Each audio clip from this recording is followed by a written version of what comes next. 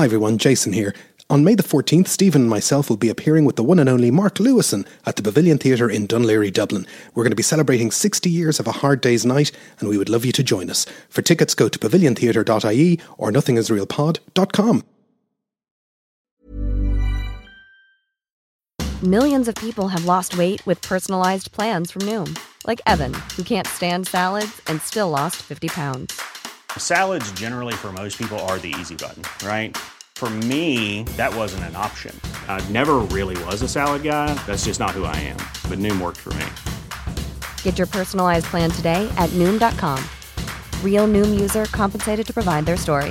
In 4 weeks, the typical Noom user can expect to lose 1 to 2 pounds per week. Individual results may vary.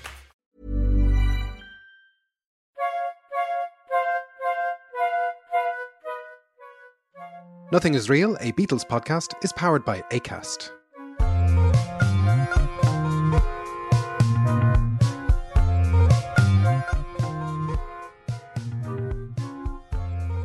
Welcome to Nothing is Real, a podcast about the Beatles. My name is Jason Carty. My name's Stephen Cockcroft. And we're live on tape from Dublin and Belfast. Today we are going to look at just one song, the 1968 song Revolution, which is a track that spins off in a couple of different directions as it takes shape throughout the summer of 1968. And it's an interesting one, isn't it, Stephen? It kind of comes at a busy time professionally for them. It is. They've come back from their trip to India. They're launching Apple. Paul and John have had their May press conference in America announcing that. I think the public are interested to see what's happening. This form of Western communism that they're touting. They're starting to solicit contributions and tapes and scripts and from various people, and plus they have to get round to the business of recording the new album. Yeah, they've had a number one while they've been in India with Lady Madonna, and people are still wanting them to get back into the studio. And so there's a couple of things we need to think about when we think about the song Revolution. And probably the first thing to look at, and we should state for the record, we are not historians in the broadest sense, but there is a context of activity in 1968. There's an environment that this song is being written in and that it comes out to that is, I suppose, not unlike some of the chaotic times that we're seeing in 2020, but people are waiting for a statement. And so there's a lot in 68 that people need to keep in the back of their mind, isn't there? There is. And I mean, it's perhaps difficult at this remove from 1968 to appreciate just how seriously the sort of fear was of, insurrection, rebellion, revolution, that there was a sense of that the existing order was under threat. And, you have America embroiled in the war in Vietnam.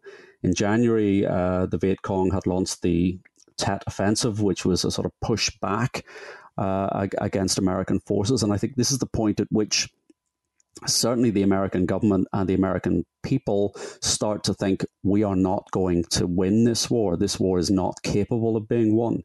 In February 68, the government in the States announced 543 US soldiers had been killed in a single week, which was the highest death toll.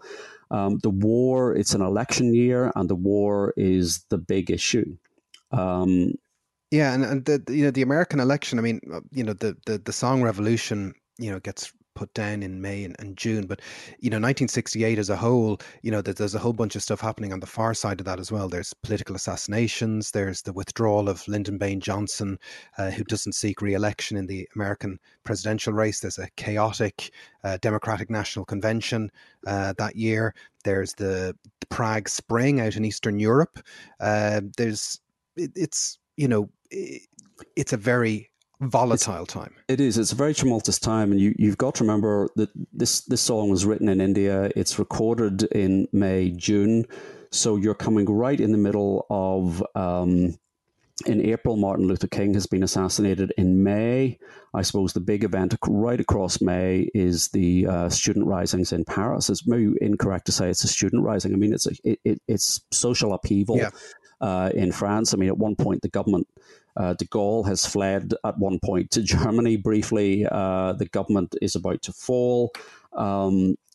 so all of this is going on around the time is that the song is being recorded. And then, as you say, in the back end of the year, when this song comes out as a B-side of Hey Jude and on the album, those events are still continuing. As you say, in August, the Chicago Democratic Convention.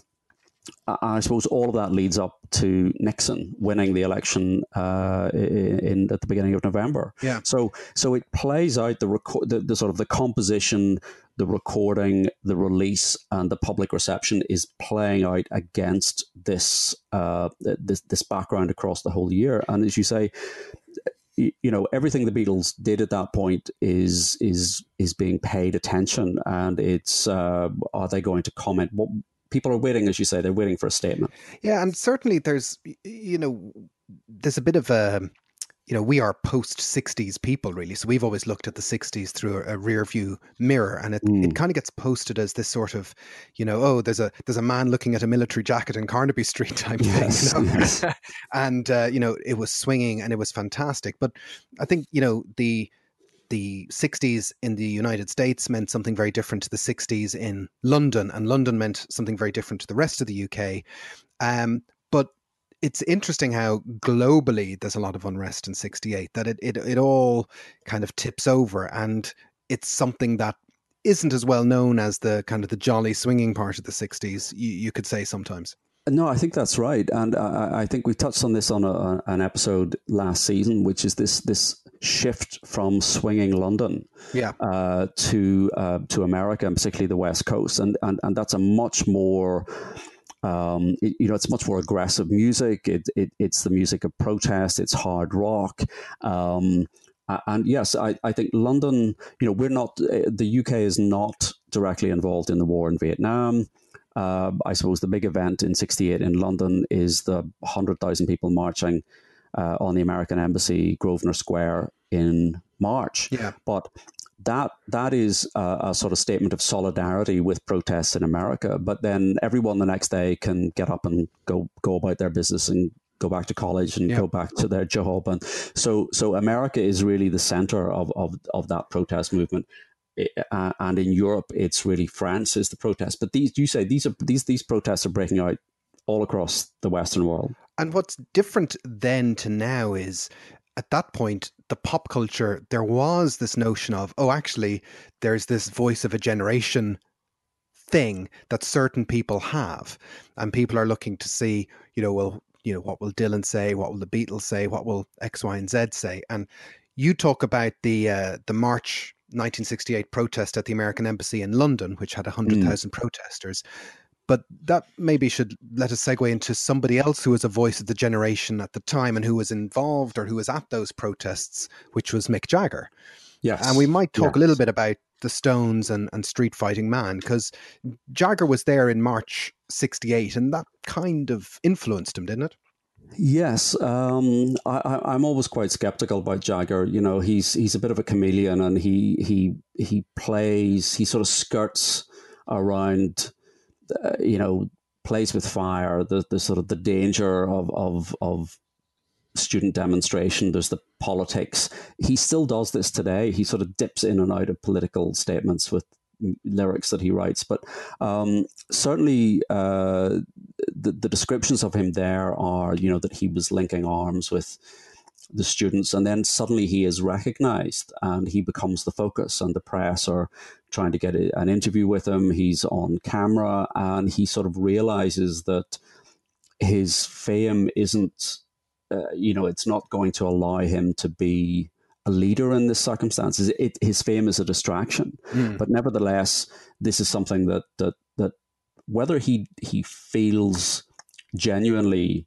moved by the cause, or whether he thinks this is a good vehicle for a song, this is a good subject matter for a song, but he repurposes an existing track lyrically, and comes up with Street Fighting Man, and this is sort of in parallel with what Lennon is doing.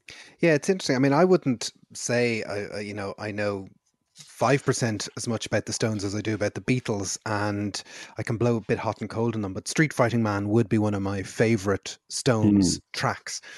And as you say, it's interesting. It begins life as this song called "Did Everyone Pay Their Dues," which is a very dull, prosaic type title, you know. Yeah. And that line is the line, you know, "What can a poor boy do?" That was originally "Did everyone pay their dues," which Yes. is kind of not very rock and roll in a way, you know. It's not saying much. It's not. No. It's not saying much. And that's What available on YouTube. Yes, what I like about this about Street Fighting Man is it's sort of the template for what carries the Stones through the next 3 or 4 albums. That sort of scrubbed acoustic guitars, Yes. with layering on top of it of electric guitars, and that's the kind of and with piano as well, and it's that Beggar's Banquet sound that kind of carries them through, and I love that. Yeah, Sound. they really flipped a switch in '68 because you think of '67, you have Sergeant Pepper, and then 6 months later, Satanic Majesties. You know, there's this kind of Yeah. carbon copy, Stones in the Shadow type thing that John and Paul would bitch about at the time and later. You know, that Constantly, yeah, yeah. that the Stones were kind of copying them. And in '68, you know, Jimmy Miller starts producing them, and you know they do Honky Tonk Women and they do Street Fighting Man, and they kind of pull away into the Stones we kind of know today.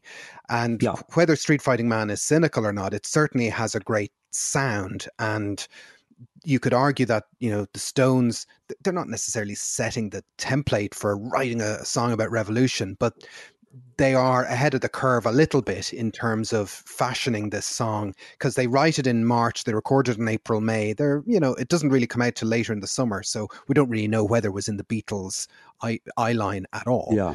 But they are certainly getting better at defining themselves and sticking their finger up to the wind and seeing which way it's going. Yeah, I think that's exactly it. You know, the Stones have that harder edge sound, and that's what '68 is all about. You know, you've got Hendrix, you've got Cream, you've got those West Coast bands. There's a shift in the sound of what popular music is, what popular music should be doing, and I suppose, and we maybe come on to this when we look at the sort of critical reaction and response, the way that Revolution is received. There's a slight notion at this stage. You know, the Beatles are identified with Sgt. Pepper, 1967, The Summer of Love, All You Need Is Love. It's all sort of peace and flowers and looking for jackets in Carnaby Street. But 1968 is not about that. It's completely different. There's been a complete sea change in sort of youth culture, if that term existed at the time. The generation gap has suddenly just completely widened. The Beatles, I think, again, this is one of my pet theories, is that the Beatles were responsible in a way for keeping that gap closed. Yeah. Because everybody could like the Beatles, you know, the kids and the grannies and the mums and the dads and the politicians, and could see the benefit. But 1968, all that is cast aside, and perhaps that Summer of Love is, you know, just a memory by the time you get to summer of '68. Yeah. And so they come back from India with a bunch of songs, our Beatle friends. And Revolution is one of these songs fashioned up in the hills of India. And it's not really, you know, for a song about revolution, you know, India's a pretty peaceful place, you know? Yeah.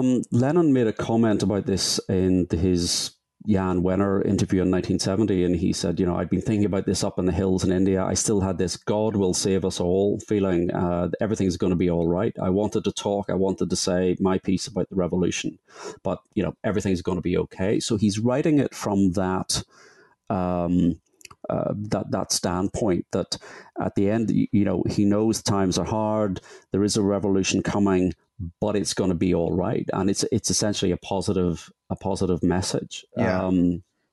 And so we get to this question, or this point in time where it's like, well, we need a new Beatle record. We need to get recording, and you know, the 30th of May is when Revolution becomes the first song recorded for what eventually becomes the White Album. But we need to rewind a little bit, because there's a little bit of work before that. And May, as we have said, is busy. And what's interesting is they had block booked Abbey Road from the 20th of May onwards, but they don't Yeah. use that first week at all, and they're due to No. be in there every day till midnight, and it gets booked from the end of May to the end of July. But famously, we know what happens first is the Esher demos happen. Yes. You wonder why, if they had Abbey Road booked, they didn't do the rehearsals and the demos. Yeah, they had it booked that time. It's very strange. In the studio, but instead, they head out to George's house, and this is really the first time, I think, that they've done this sort of pre-production work. Sometimes they'll go into the studio and they'll sketch something out and they'll do rehearsal and they'll wipe those tapes and then they'll go for a take. But here, they're actually sitting around playing these numbers as a block of songs. But really, if you think about it, they had worked so much on the hoof for the previous 5.5 years, and it's worth reminding ourselves it's 5.5 years since Love Me Do, that they never really probably had more than 2 or 3 songs ready to go at any point in time. They never would have had whatever it was. How many ended up on the Esher demos tape? 30 odd songs. Yeah.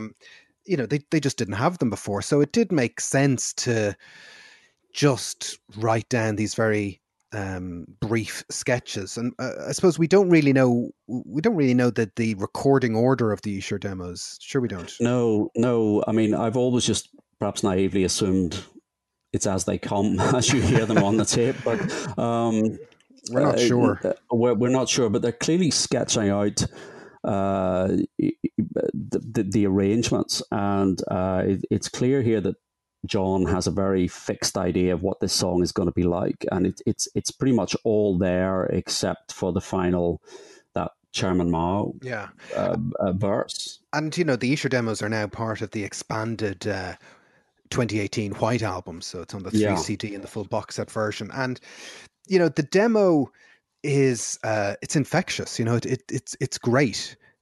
It is. I mean, you can see you can see the merit in the song straight away. I mean, this is not something that you think he's going to have to take in, which is very often the case with John songs, that he takes something in and then Paul sprinkles his fairy dust on it and it becomes kind of sweeter, or this is all there and it's immediately infectious. It's a pretty simple sort of shuffle arrangement. Yeah. And something I'll probably touch on again, because it kind of feels like the first solo Lennon song. You listen to that demo and it's infectious. It sounds like a different thing. He's not necessarily doing a Bob Dylan kind of vibe. He's not necessarily doing a Mr. Kite, fun Beatles kind of vibe. Yeah. It's certainly not a love song. It really is him trying to speak as him to get something across, but yet still you can still dance to it, Yes, I mean, I think this is what he was sort of saying. He wanted to speak about the war. He was fed up with the Beatles being constrained. Epstein's no longer around, so there is that sense of freedom. And yes, this is maybe at that point the most personal song that he's committed, at least the most openly personal. We've had songs where he's writing about his own experiences before, but they've been sort of hidden or under arrangements, or they've been, help has been speeded up to make it a catchy mop top single. But here is, this is maybe the template for what comes later around 1970, Plastic Ono Band, that sort of feeling. And so the demo has John on acoustic guitar and he's singing, the others are clapping and occasionally joining in, and John double tracks some of his guitar and vocals on the demo as well. And so is there something in that in the official Esher demo CD? Have they tinkered with the Revolution demo? They have. What they've done is they've fixed the timing. Lennon sort of famously was sort of wayward in his sense of time and timekeeping, and he would put in extra bars and extra beats and things like that. But the timing sort of is off. If you hear the original tape, and what they've done is they've fixed it through sort of digital trickery so that it is all in the same tempo. I'm not sure. I was going to say I'm not sure how I feel about that, but I know exactly how I feel about that. I don't like it. I think, well, if you'll have to go along with it, Stephen. I don't like it, but I'll have to go along with it. it's, why do you need to fix this? They were sitting, round a tape recorder in George's living room, presumably, and why not just let us hear? No one's expecting this to be studio perfect.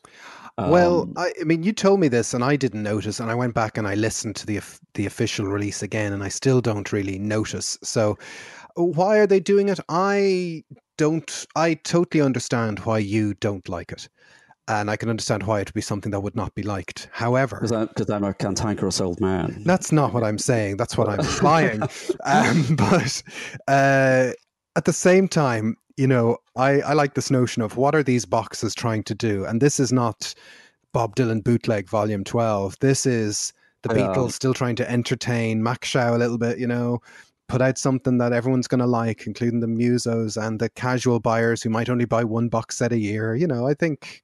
So you're saying that this is all Paul's doing? Yes, that's exactly what I'm saying. And so therefore it's a good idea.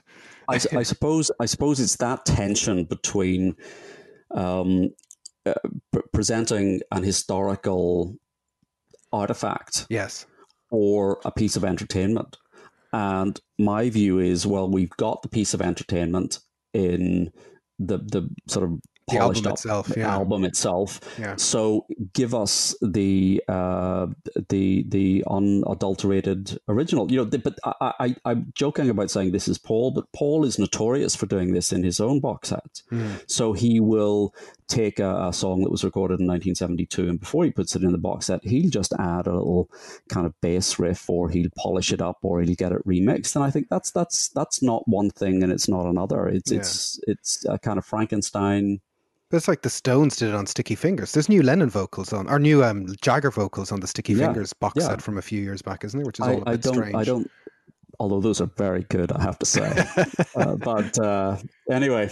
That's for the, whatever the Rolling Stones podcast is called. Stones podcast, yeah.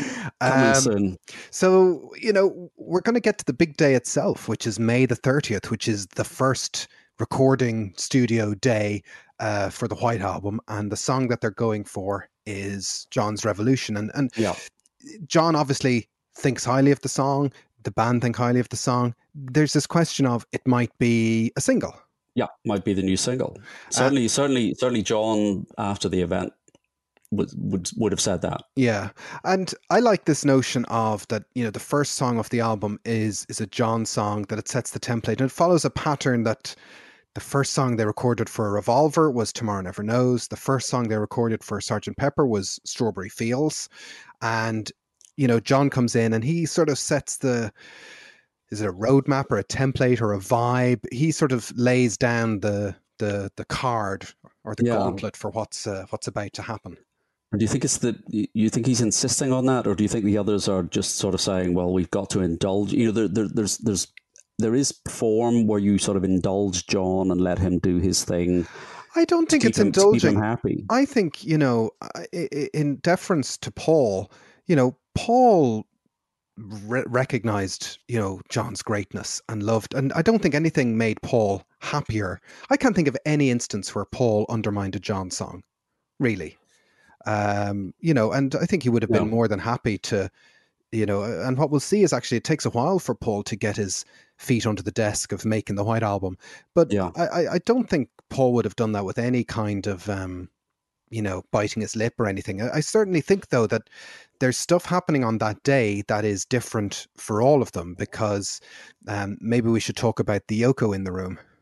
Yes, well, they're all there. All the key members of the Beatles are there: John, Paul, Ringo, and Yoko. Yes, there's no George. We don't think there's no George. He's not prepared to indulge John.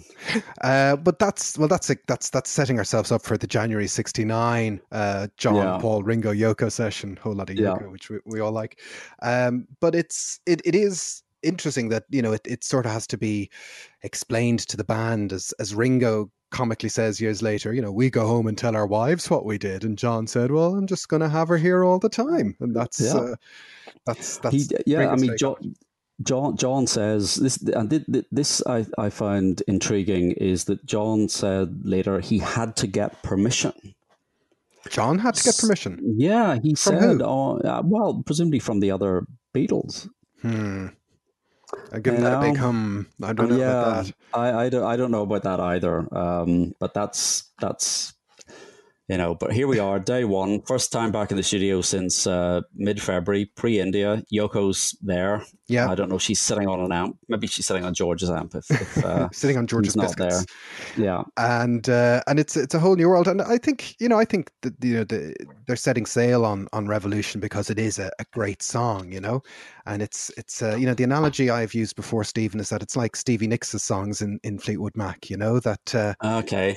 that maybe Lindsay is the overbearing, hyper talented one, but Stevie is the one that's got the emotional map for what's going on. What's going on? Okay. So Stevie's We, John Lennon and Lindsay is Paul in that analogy. we'll come back to that. That's Okay. for our third podcast. Yeah. The Thunder Only Happens When It's Raining podcast. Anyway, so you talk about the usual players being there, but the other players are kind of around as well, which is George Martin, Geoff Emerick, who's starting to get a bit of the collywobbles. Yes. One of the sources and one of the books that I read doing a bit of research for this is his Here, There, and Everywhere book, and I think I've made my feelings clear previously about this book. It's so biased against George in particular, so dismissive of Ringo that I sort of have lost faith in his objectivity. But he does give a very detailed description of this first day, and he does record the fact that he says Paul seemed unusually subdued that night. Perhaps he was annoyed that John was dominating the proceedings so much. My own take on that might be that Yoko was there. Yeah, because that's a new factor and just changes the dynamic. Yeah. Emerick also recounts an argument that he had with John, where John he asked John to turn his guitar down, or points out that it's sort of it's distorting, and there's a bit of a set two here about this. Emerick says George Martin would not go down onto the studio floor and speak to Lennon about this, but sent him down. Yeah. And Lennon was saying, no, I want this to be overdriven. Now, this is an acoustic guitar he's playing, but he's got everything turned up. And Emerick then has to go and fix to get that distorted sound. Yeah. And he said he uses the same technique as he did by pushing a preamp up that he did on the vocal for I Am the Walrus. I've just as a side point, years ago, I used to play around with a little 4-track tape machine, and I did not have an electric guitar at the time. And it is a fun thing to do, where you just totally overload your tape machine to make your electric sound like an acoustic. It's totally blasts out. Well, again, the other parallel is this is what the Stones are doing. Yeah. Somewhere far away in another part of town, they are doing the same thing with acoustic guitars and little toy drum kits, setting up the bedrock for Street Fighting Man. So it's interesting that they're both working in a similar fashion. And as a side point, it's also interesting, Chris Thomas is also there as George Martin's assistant. That's his first day on the job. He's 21 years old. And Chris Thomas goes on to, he's working in the Beatle universe in these last few years, but he goes on to, work with the Sex Pistols and a whole bunch of people and produce Back to the Egg, which is in 1979. So he's learning the skill of producing, and that's a pretty amazing first session to see, first Beatles session. So they go through a number of recordings of the song on May 30th, and as we said, George doesn't seem to be there, and it's John, Paul, and Ringo, and it's John on acoustic, Ringo on drums, obviously, Paul on a piano, and they work up to 18 takes, and again, what we were saying a few minutes ago, this is kind of Plastic Ono Band stuff, really. It's just a tight trio getting into the groove, the very core nugget of the song in a way. Yeah, sort of this stripped back, acoustic guitar, distorted. It's very like Plastic Ono Band. Yeah, and we're lucky now that we get to hear the final take, which is take 18, which is now the opening track of the first disc of studio outtakes on the Beatles White Album box set. And if you're coming to, because it's that take 18 that we probably need to focus in on, because that's what becomes not only Revolution 1, but it also gets hived off in part to form Revolution 9. Yes. And at this point, Revolution 1 is actually just called Revolution, because We That's all don't. there is. Well, it's all there is. And that's really interesting as well, that it's the 30th of May. They're bringing in this song. And, as a self-contained song, you can hear on the demo, it's a great song. But it's actually going to become three totally different things. And that's not obvious on day one. That's not part of the plan at all. No. And it's echoes of the whole Strawberry Fields Forever situation where John brings in a new song and they're cutting version after version of it and it turns into different things. And they're all worthy things. Ryan Reynolds here from Mint Mobile. With the price of just about everything going up during inflation, we thought we'd bring our prices down. So to help us, we brought in a reverse auctioneer, which is apparently a thing. Mint Mobile Unlimited Premium Wireless. How to get 30, 30, bit to get 30, bit to get 20, 20, 20, bit to get 20, 20, bit to get 15, 15, 15, 15, just $15 a month? Sold! Give it a try at mintmobile.com/switch. $45 up front for 3 months plus taxes and fees. Promo rate for new customers for limited time. Unlimited more than 40 gigabytes per month. Slows full terms at mintmobile.com. Hey there, it's Michelle Norris. I'm host of a podcast called Your Mama's Kitchen. When I travel, I'm usually looking for a way to find a taste of home when I'm not at home. And one of the things I love to do when I am at home is entertain. And Airbnb allows me to do that. When I was in California recently, I rented a house that had a great kitchen. And when we were sitting around the table, we were all thinking, we're in someone else's house. Someone could be in all of our homes as well. If you have a home, but you're not always at home, you have an Airbnb. Your home might be worth more than you think. Find out how much at airbnb.com/host. Yes. I mean, this idea of them just jamming at the end of a particular take, they've never, I think, before done anything with that. They'll do it again in the future. So the early takes of something have John vamping away on the piano, a rather sort of odd coda to that song that he then takes and uses on Plastic Ono Band. But yes, they can have it does intrigue me as to whether or not John had the idea that this entire sort of 10-minute take would be the finished article, because Yoko is present. She just happens to have a tape with her that she plays. So what's she doing? She has a tape recorder in her hands or something, is it? And she's playing loops of speech or something. Yeah, she seems to have come in with presumably a tape that she has made up of loops and recitations and sound effects and things like that. And certainly Mark Lewison says, at take 14, you suddenly get the first appearance of this tape playing in the background. So there's this notion of random sounds, now this is something that they've done on Tomorrow Never Knows, obviously themselves, where they had constructed the radio. Yeah. So she's in there, she's got a tape, and this starts to be heard. Yeah. So the take 18, you get these coming again. Paul is vamping on the piano. He starts doing the shooby-doo-wop vocals. Yep. You get that phrase, maybe if you become naked. Yes. Which then crops up. So this makes that phrase is making its first appearance on this tape that Yoko is bringing into the studio. So it's interesting because if you're listening to it, you might think, oh, it's just Yoko talking in the background, but it's not. It's Yoko manipulating a tape of her talking, and the tape is going into its own microphone, basically. Yes. It's just being picked up by some microphone. Yeah. And then the jam is sort of continuing over the top of that and becomes this other thing. And, you wonder, did she was this prearranged? Did John sit down and say, hey guys, Yoko's got this tape she's going to play, or did this just happen spontaneously? That's the fly on the wall situation. You'd like to see how that developed and what. And this final take 18, if you actually go to the Lewis and Sessions book, he sort of says that take 18 is different. It's not like they did 17 takes like this. No. This take 18 has, the first 3 to 4 minutes of song, and then this back end 6 minutes of very, very different vamping. And as I said, we can hear it on the box set now or on your streaming services of choice. And what's interesting is that John is either consciously or subconsciously, he's vocalizing in a way that you could say is Yoko-like, where he's trying to get through, Yes. Get kind of a scream or a noise or sort of, that kind of ululating that Yoko sometimes is known for or mocked for. And he's reaching up into that with the groans and the squawks and all the rest. Yes. So this is their first day back.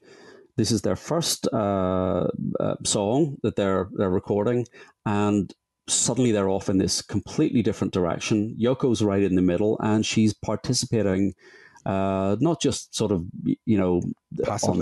passively, or, they brought people in before to do backing vocals or people who've been in the studio, but suddenly she is actively participating and driving or steering this song in a particular direction. There's an influence there, yeah. Yeah, that must have been quite a shock. And you listen to that 10-minute take 18 and you kind of get this feeling, once you get into minute 5 and minute 6 that, everyone's like, oh, this is a good idea. Whatever's happening, this hasn't happened before. Let's keep doing this. And it's Ringo, he is the tick, or he says, I am the click. I am the track. Yeah. Ringo is being the click, and it's just, he's keeping it locked down. And again, it's just 3 instruments, although on that take 18 you hear a bit of an organ noise at the end. I'm not sure where that's coming from. And it's great. It's organized chaos, but it's capturing a moment. It is. As I say, it must have been shocking, I imagine, that it heads off in that direction, but to everyone's credit, they stick with it. They kind of grab it and they go with it. And no one, I suppose any of them at any time could just have said, right, that's it, or called a halt. But they could, obviously there is something there. I have to say, I do really enjoy Take 18. I do really like. Yeah, the John vibe sounds that they happy. get. He sounds happy as he gets through it. And but this is the bedrock for what becomes Revolution 1, Revolution 9, as we said. And when you listen to the Take 18, especially when John is singing the right, that we know later on from Revolution 9, it's really striking to hear it in context. And I think it makes, as we'll talk about later on, it gives Revolution 9 almost makes a lot more sense when you hear it in this form. It does. I mean, it really, really does. Revolution 9, if you hear that out of context, it's just a crazy, chaotic thing. But here you can actually see the foundation that it's built on. And just to go back to that point where you were saying John sounds happy, perhaps that's what Paul is responding to. Yeah. Because he's vamping away on the piano, and then he starts the kind of 50s shooby-doo-wop backing vocal. So he's actively participating and entering into the spirit of the thing. But it's great because that kind of moment where Paul is doing shooby-doo-wop, sometimes Paul gets, knocked down for, doing kind of cheesy things, honey pie and all that kind of stuff. You gave me the answer and all the rest. But, it takes a moment like that in a John song, and that John will, incorporate it into the song. And that's where it all works brilliantly. And I can't imagine Paul wasn't anything but happy working on that session. I think that does come across, and it's interesting that Emmerich says Paul was very subdued, but he doesn't really sort of deal with the sort of apparent joy or enthusiasm that then emerges. But he's in a recording studio making music, so listen, it's better than being in an Apple meeting for So it's a long day. It's roughly a 12-hour session. The official papers say 2:30 p.m. to 2:40 a.m. doing Revolution. And then they are back in studio the next day, Friday, the 31st of May. Again, they've booked the studio from 2:30 to midnight through to the end of July. They're back in on Friday, the 31st of May.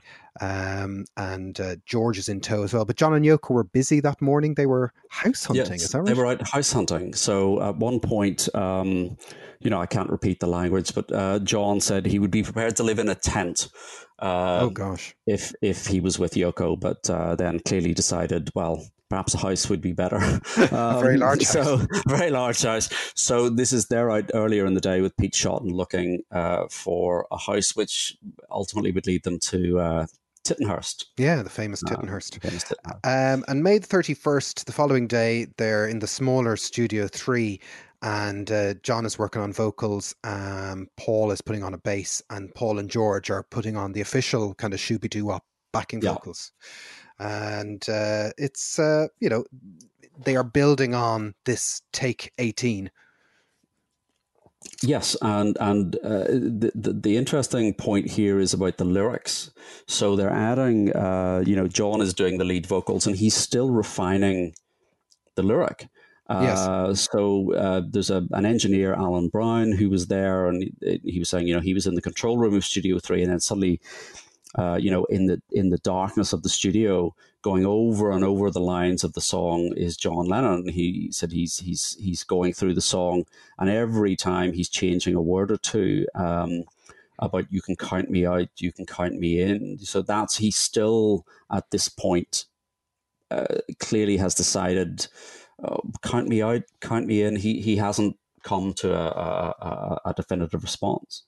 But he is going to. We know which way he comes down. But that's with the next vocal session, I think, where he makes that one. So that's Friday, the 31st of May, and then they have a few days off, and they're back in studio on Tuesday, the 4th of June, and they are still working on the first song from the White Album, which is Revolution, which is still called Revolution. It's Revolution 1.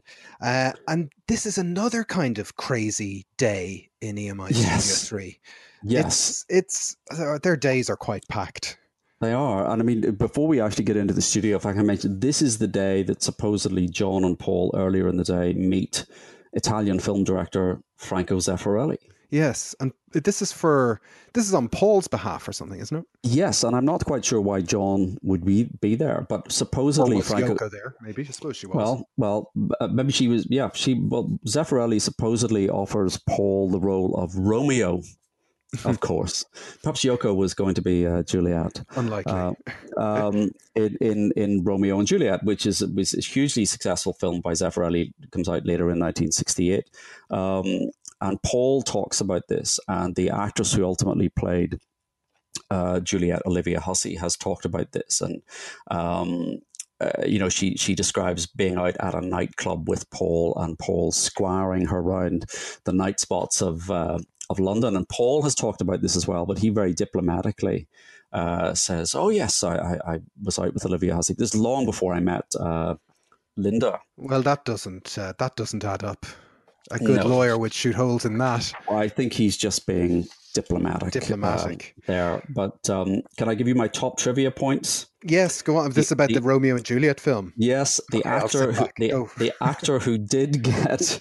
You'd love these trivia points. I love the trivia. There's a Monkees reference. You'll enjoy that.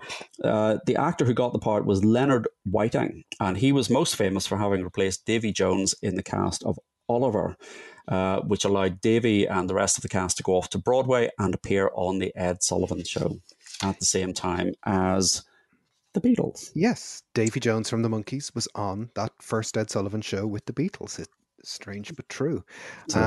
Yeah, and he... did he have any other significant career? Do we know him? I see where you're going. He no. I mean, as an actor, no. But he sang lead vocals on a song called "The Raven," which I don't know. Yes. On the first Alan Parsons project. The Alan Parsons project. Yes. I can say I have never knowingly heard a song by the Alan Parsons project. Another side point, I would say I went through a streaming overview of Alan Parsons' project, and the album that's worth getting is iRobot. That's a top record. Okay. I never really plugged into the rest of them, but iRobot is a synthesizer-tastic album of madness. But they are in the studio working on more things to do with Revolution, and I may be inspired by Yoko being there. Paul brings someone to the studio. Yes, Paul brings his new girlfriend, Francie Schwartz, to the studio. Schwartz. Now, she's one of these names that pops up in Beatle lore. There's a very small window where she appears. It's this kind of right bang splat in the middle of 68. Yes, so there's a lot going on in Paul's love life in 68, but she seems to have been, or she would say she was a very serious girlfriend. She began her relationship with Paul, she says, at the same time that he was engaged to Jane Asher. Yeah. And Jane discovering Paul and Francie Schwartz together was really the cause of the end of that relationship, that engagement. Francie Schwartz had gone to London to pitch one of her scripts to Apple, supposedly. And then Paul took her back to his place to show her his Magrittes. Yeah. I'm going to have to get some Magrittes. But she is around all through the summer. She is there living effectively in Cavendish Avenue with Paul at the time that John and Yoko move in. Yeah. She is present in July on the Mad Day Out, where they have that very famous sort of photo session. She chooses the locations, doesn't she? Or she's involved in some of the locations? She's involved in that. She takes some pictures. I always imagined that is sort of Don McCullum and Tom Murray and the Beatles, but there's a whole entourage there. Yoko's there, Francie Schwartz is there. So there's a sense at this stage, I think, that Paul is sort of elevating her to the same status as Yoko, Yeah. She's my girlfriend, so I'm going to bring her. She wrote a book. Have you read that book? I, of course, have not read the book. The book is called Body Count. Okay. It was written in 1972. It is a truly awful book. Why is it awful? It's just, it's the most overwritten, flowery prose. And let me tell you, there is no detail of their relationship that she's not prepared to elaborate on. Oh, dear. So it's a very, very difficult book to find, and I can only imagine that Paul bought and burned every copy he could get his hands on. I do not recommend it. I have a copy of it on PDF that somebody very kindly sent me. A listener on this podcast sent me the book. Oh, gosh. It's a terrible, terrible book. And she also, what's interesting about the whole White Album thing is there's very little documentary evidence of what's going on, but there is a bit of film footage of the Blackbird recording, and she's in that somewhere, isn't she? She's knocking around in the background. She is. So you can see her on that promotional film. She supposedly does sing some backing vocals that come through on takes of Revolution 9. Yeah. So suddenly, but everyone's in the studio. Patty Harrison is singing on Birthday. Yeah. Yoko's there. I think Maureen is singing backing vocals. So suddenly, it's maybe John bringing Yoko has made it okay to bring the wives in. By the way, do we know where Francie Schwartz is today? No, I don't. I don't know. And hanging out with Jimmy Nicol. Probably hanging out with Jimmy Nicol. I don't know. I don't know. So someone will know. Someone will tell us. Maybe she's listening. Hi there. So on this day in the studio, again, full tilt, June 4th, they're working on Revolution, and what they do is they start adding to this take 18 that they've done the previous week, and this gets called take 20. And this is actually a bootleg that you can look up on YouTube and the like. And it's interesting because John knows he's doing something, but he's not sure what he's doing. And there's lots of things going on. First of all, he's redoing his vocal. Yes. And this is famously, there's a picture in Lewison's Studio Sessions book. He always wanting his vocal to sound different. He decides he's going to lie flat on his back and sing into a microphone suspended above his head because, why not? Why not? And so he puts down his lead vocal for Revolution. So I think this is where he puts down "You can count me out, count me in." That's where that gets put down on this day. This arrives at this point, yeah. And it's important for the record, Your Honor, that the first finalized version of the Revolution/Revolution 1 lyric is, "When you talk about destruction, don't you know you can count me out, in." It's the first one he records, but that's important later on because that's not the first one that people hear. And they're also gathering around the mic, and what are they doing? They're doing tape loops and backing vocals and all sorts of crazy stuff. Yes, it reminds me of some of the descriptions you get of the Beach Boys sessions for Smile, where people are kind of crunching gravel and setting off fire alarms and crunching vegetables, and it's just crazy stuff going on. And this is the take that begins with John saying, "Take your knickers off and let's go," in one of his sort of comedy goon voices. This first, I hadn't heard this until maybe 2 or 3 years ago, and it suddenly appeared on YouTube, I think was the first. And it's fantastic. I love this take, this mix. It's you wonder maybe it escaped at the time of the assembly for the 2018 box. It's not on the 2018 box, obviously. It's a source of great irritation to me. There are many things irritate me, but this irritates me. Well, I think I can understand why. I think I think they probably came down to a choice between the original unadorned Take 18 or this kind of overdub remix Take 20.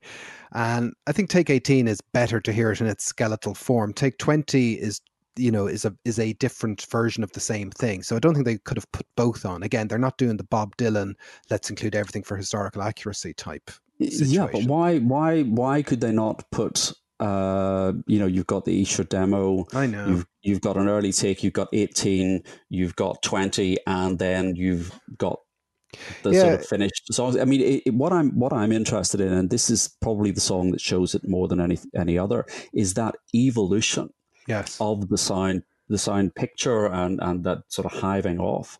And I look forward to the 60th anniversary box set where all of these, including Take 20, will appear.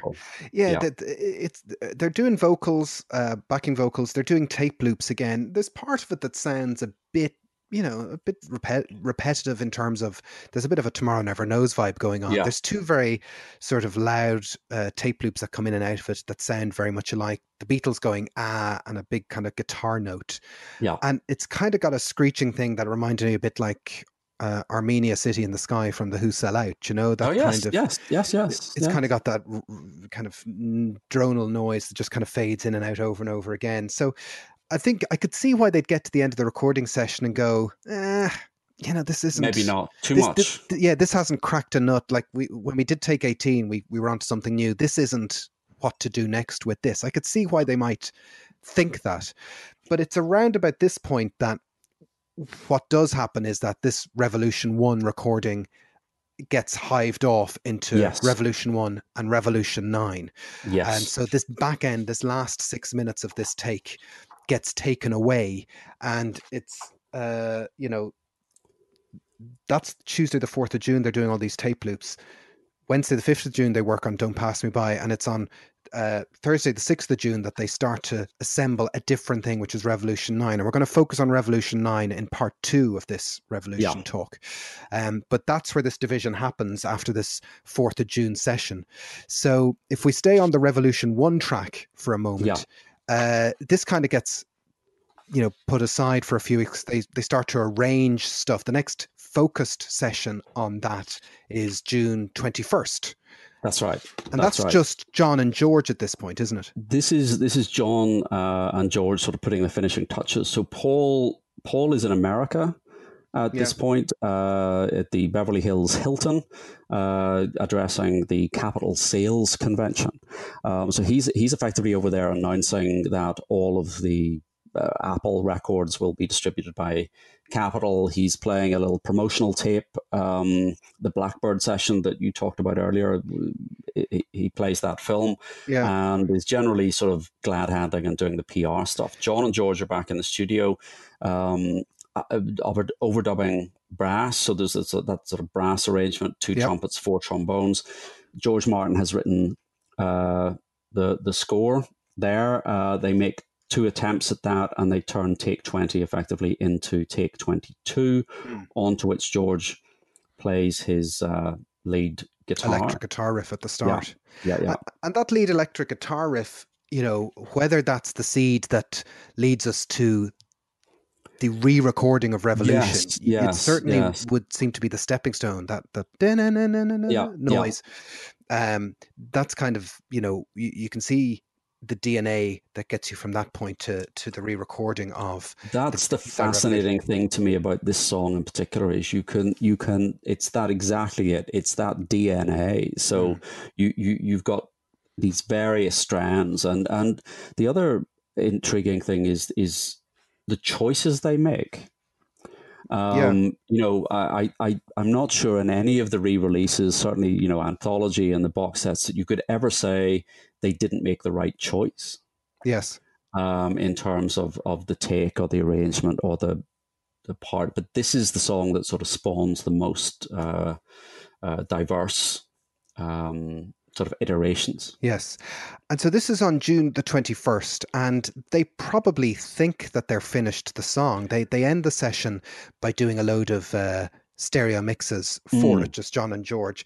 And what's interesting at this point is that, this is June 21st. It started on May 30th. The only song that Paul has put down in this stage is Blackbird, which he puts down. Yes. There's one session where John is in the room on the 11th of June where he just goes over and over and over again trying to nail down Blackbird, which is one of the more fun bootleg things you can listen to, is all 30 odd takes of Blackbird. Well, it is, but John making suggestions from the control room that Paul is studiously ignoring. But Paul still hasn't done a band recording for the White Album. We're almost a month into recording. It's really interesting. And so on the 21st of June, they think they do these stereo mixes. They believe that they're finished. There's a little bit of Revolution 9 work going on in the background as well. And then, they're out of the studio for the whole weekend. But there's an interesting, crazy thing that happens over the weekend. So bear in mind, of these various stereo mixes made on the 21st, John must have taken an acetate of this home. So on the 22nd, which is the Saturday, John and Yoko fly from Luton to Shannon in Ireland by jet, and then they take a helicopter to the island of Dornish, somewhere in the west, I believe. West coast of Ireland, yes, wherever that is. This is that's an in joke. This is this is an island that John had bought in May 1967 for £1,500. I always thought this was just one of his crazy acid-filled, fueled notions. Wouldn't it be nice to have an island somewhere? And I wasn't sure what he was actually going to do with it. But I was reading that Chip Mattinger book, Lennonology, and he says that he actually had commissioned a firm of architects, Hildebrand and Glicker Architects, to design an absolute state-of-the-art recording facility. So as far away from the rest of Europe as you can get without being in America, that's the place to build a recording studio. And it was going to be called Irish Mythical Studios. Right. So there you go. But it is odd, though, that, he has to summon the architects and summon the design as if the studio is going to make the stuff. If you just compare that to Paul going up to Mull of Kintyre. Yes. Where it's just like, actually, here's a barn. Here's a tape recorder. Let's do. see what we can get on with. It's curious. It's you wonder, did he really have in mind, something like the Apple Studio, that third parties would come and use it? And I don't know. I think maybe it was just an acid fueled notion. Yeah, but also, if you want to get deep and personal, we all sort of make deals with ourselves in our head that, if I could just do these things, then that'd be right and happy, and I could, everything would be okay. And so there might have been a bit of that going on, just. Well, this was May 1967 was when he bought the island. So I suppose that was right in the middle of, just before Pepper and, but I'm sure it was a tax dodge anyway. Yeah, could have been. They get to the island. Yes. He has the acetate in his hand, and he realizes he doesn't have a record player. So, doing what any self-respecting millionaire rock star would do, he sends the helicopter back to Westport with Ronan O'Reilly. Yeah, is that how you pronounce that? Ronan O'Reilly, yeah. He was the founder of Radio Caroline, wasn't he? Yeah, and he only died earlier in 2020. Yeah, so John, Yoko, and Pete Shotton stay on the island, and Ronan heads back to Westport with the helicopter to look for a battery-powered turntable, which I'm not sure in Westport in 1968 that would be a particularly common. I don't think so. But he must have found it, because the helicopter gets back to the island, and John has talked about, we played the acetate on the island, and it was glorious, and it was so magical. In the interim, a storm has blown up, and they need to take shelter. So fortunately, John has flown a caravan from the garden in Kenwood to the island. And this is Julian's psychedelic Sgt. Pepper caravan. So, Julian obviously doesn't need it anymore. And it is on the island. And then they all fly off to the Great Southern Hotel at the end of the day. And yeah, they're hanging out with this is the Great Southern Hotel in Mulranny in the west of Ireland, and they're hanging out with there's a bunch. Do they play the record, we think, to the people there, or we don't really know? What seems to happen is they arrive on the evening of the 22nd and, go straight to bed. They get up the next day, go for a visit to Achill Island. And then when they come back, the hotel has very kindly organised a special Irish concert, compared by Tony Chambers, Yes, featuring the Malloy brothers, Dominic Grady, Mrs. Larry McGovern, and Peggy Jennings, who is the hotel receptionist. They all get up and do a turn. this is fantastic. Now I've spoken to my source, Yes. the Tony Chambers Band were an act in the region at the time. They are apparently represented in the 1980s Irish film The Ballroom of Romance, which talks Okay. about the Irish show band circuit of the 1960s. And the Malloy brothers were an act out of Mayo in Ireland who were still touring up until the 21st century. So that's So information I got from my dad. Thank you. there Noel. you go. Well, it all sounds very quaint, if I can say that. Yeah, and no, then, it does. And then suddenly, John reciprocates this generosity by cranking the volume up and playing Revolution. Yeah. So that must have been quite some end to the evening. It's quite interesting. The ballroom circuit in Ireland in the 1960s, as a 20-second synopsis, was an alcohol-free circuit of cover version bands that would tour around Ireland and play cover versions of UK and American hits with some original material to crowds of about 2,000 who would jump up and down and dance, mainly in church halls and in hotel function rooms. Yeah. And it was a very lucrative circuit at the time. And it's just interesting to think that a Beatle parachuted into all of this and said, that's very interesting. Just press pause on the Hucklebuck there for a second. Here's Revolution. Burn it all. Let's go. And then Yeah, he it's flies himself out of there. It's insane. I mean, it is absolutely nuts. Yeah, I didn't. It's extraordinary to find that out. But the good news is that the Great Southern Hotel has the John Lennon Suite. Oh, I don't know what the room rates are, but you can get there on the 440 bus route from Westport or the 52 Bus Éireann Goldliner. I think we're getting to a level of detail in this podcast that people just don't want. People will want to go and see. It might be where cheaper this- than the Montreal Hilton, that's for Yeah, sure. yeah. Oh my gosh. Anyway, the upside of this is after their long weekend away is that they come back in on June 25th, scrap those stereo mixes and do another set. So obviously the maybe it was Tony Chambers said, John, you need to pan that bass a little bit better. Yeah, but the really fantastic thing is that these are the only people Who've heard that? who've heard this mix. That is true. So this is an absolutely unique mix. That this acetate, where is that acetate now? I mean, They break, they disappear, they wear out. So that these are the only people that have heard that mix. That's a fantastic thing. All joking aside, that would be a fantastic claim to fame. So we're here almost a month in after recording. It's June 25th. They mix off Revolution 1. Revolution 9 is coming into play. But this is where we might need to take a break because we're going to look at the rest of Revolution in part 2 of this podcast because we still have to talk about Revolution 9, the Revolution B-side, and what it all means once it hits the streets. I think that's a good place to leave it, don't you think so? I think so, and we've secured our sponsorship from the Irish Tourist Board. So Yes, get to the Great Southern in Mulranny. So that's what we'll be talking about next week on the second half of our podcast discussion about the Beatles song Revolution. Thank you very much again for listening to us. We're available to get in touch with in all the usual places on Twitter at BeatlesPod, on the private Twitter or private Facebook group that Stephen is the moderator of. So he'll let you in there. And wherever you download your podcasts, if you feel like leaving us a nice review, that's always appreciated. So thank you very much. But until next time, I'm Jason Carty. I'm Stephen Cockcroft. And this has been Nothing Is Real. Thank you for listening. Nothing Is Real is powered by Acast.